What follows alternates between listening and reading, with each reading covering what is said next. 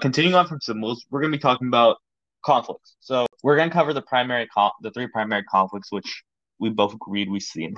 It was the man versus man conflicts, the man versus nature conflicts, and the man versus technology conflicts.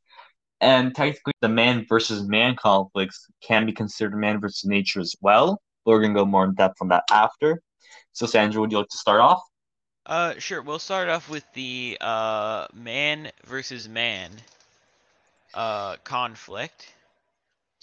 Being the survivors, the people in the real world, versus the Vandals. Now, the Vandals are very animal-like. They're very feral, and in the story, they're described to have well, the quote here is, "I remember their thin legs and arms, their dirty faces, their bloodshot eyes full of hate and terror, but mostly I remember their wrinkled faces and white hair."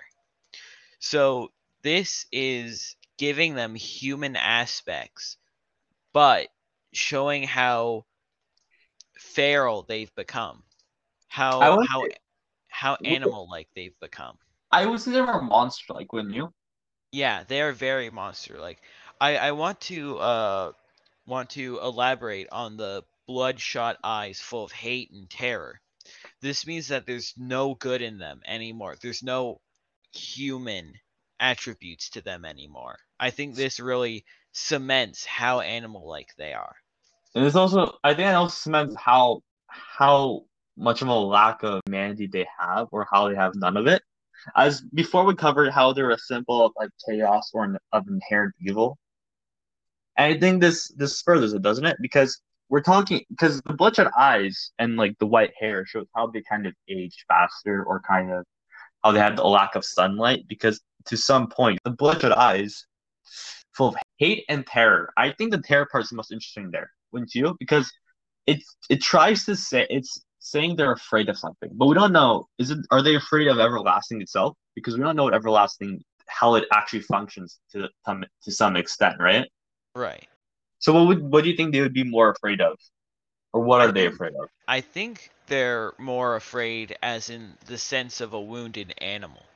Like when an animal is wounded, no matter Oh, what comes around it or comes near it, it will be terrified of it, and terrified oh, in the sense of it will attack it.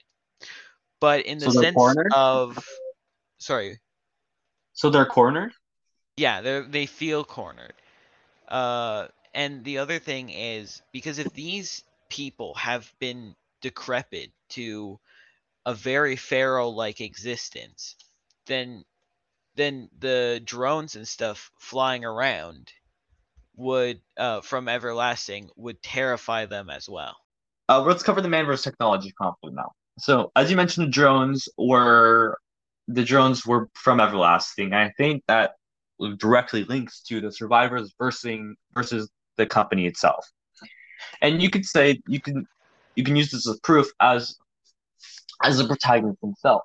The protagonist himself seems to spite them, as he said out. Seems to be spiteful. He says at first that they used different methods. First, they used email, and then they used pictures, and then they kind of became more manipulative in nature. Wouldn't you say? Right.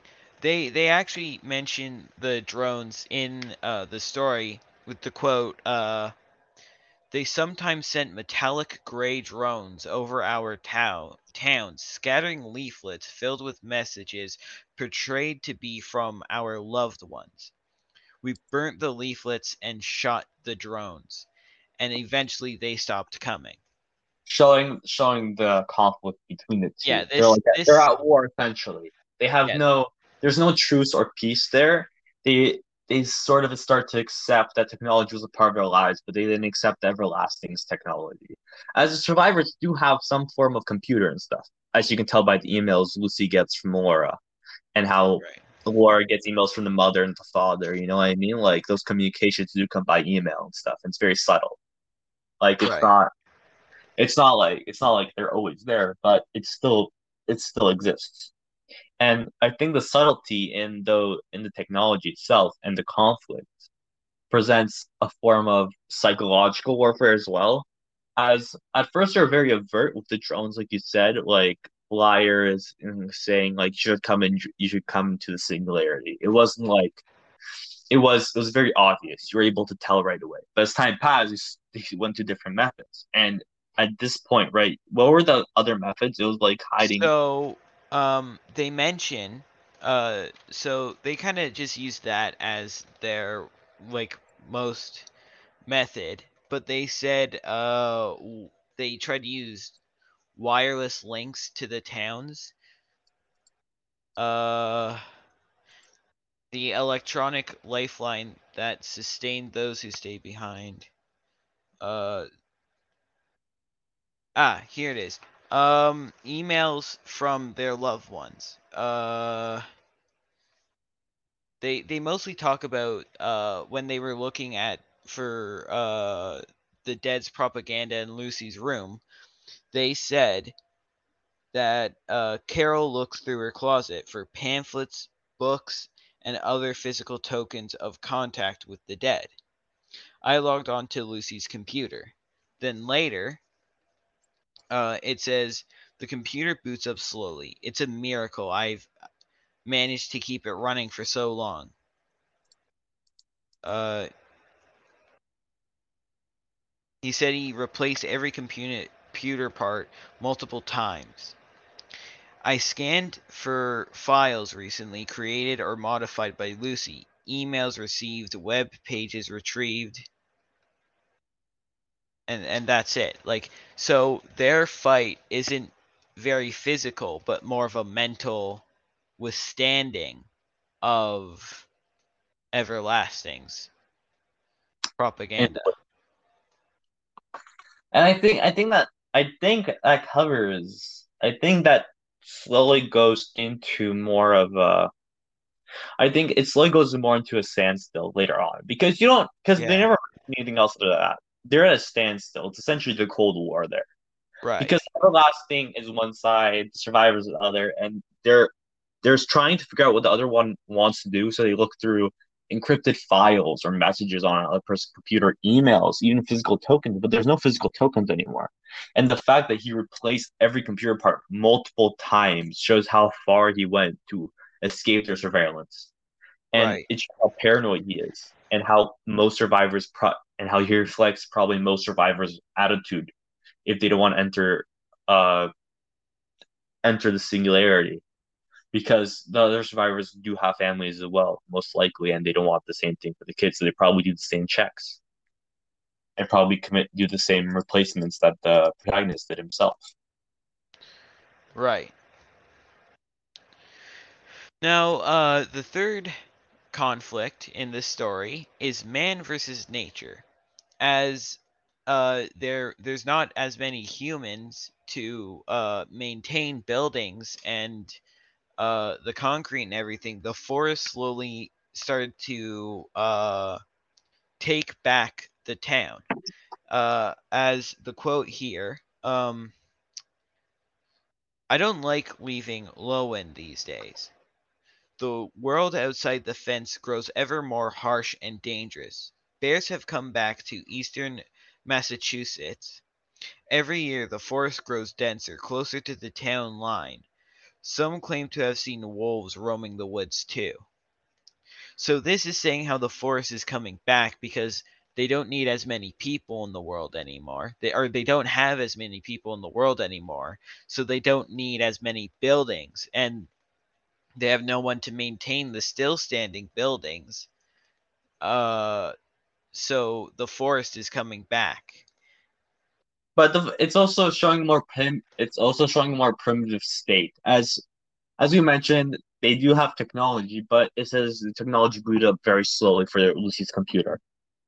And it shows how primitive it is, because Everlasting sends drones, and other we never know the survivors don't have drones. They don't have such advanced technology. They have the No. older technology, and it's slowly trickling down into less and less. And it's slowly becoming that technology is almost obsolete there because it barely could function normally at that point. It later mentions they need an electrical generator. Furthermore, if they want more electricity or more power to their building, and that shows how trickled down it is at that point as well. It's the fact that survivors have almost no technology, and it's becoming more primitive in it. The world becoming more primitive as the forest is taking over. More wild animals are coming out, and more people are being locked inside as they're afraid and they don't have any weapons. Right. And And also bears and wolves are dangerous creatures because bears are known to be widely dangerous.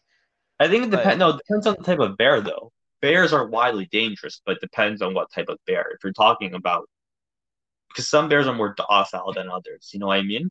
yeah, So the wolves are mainly seen as predators. They're seen as the overlapping right. pre- predators. Like they will hunt in packs. They will roam, and they're very cunning.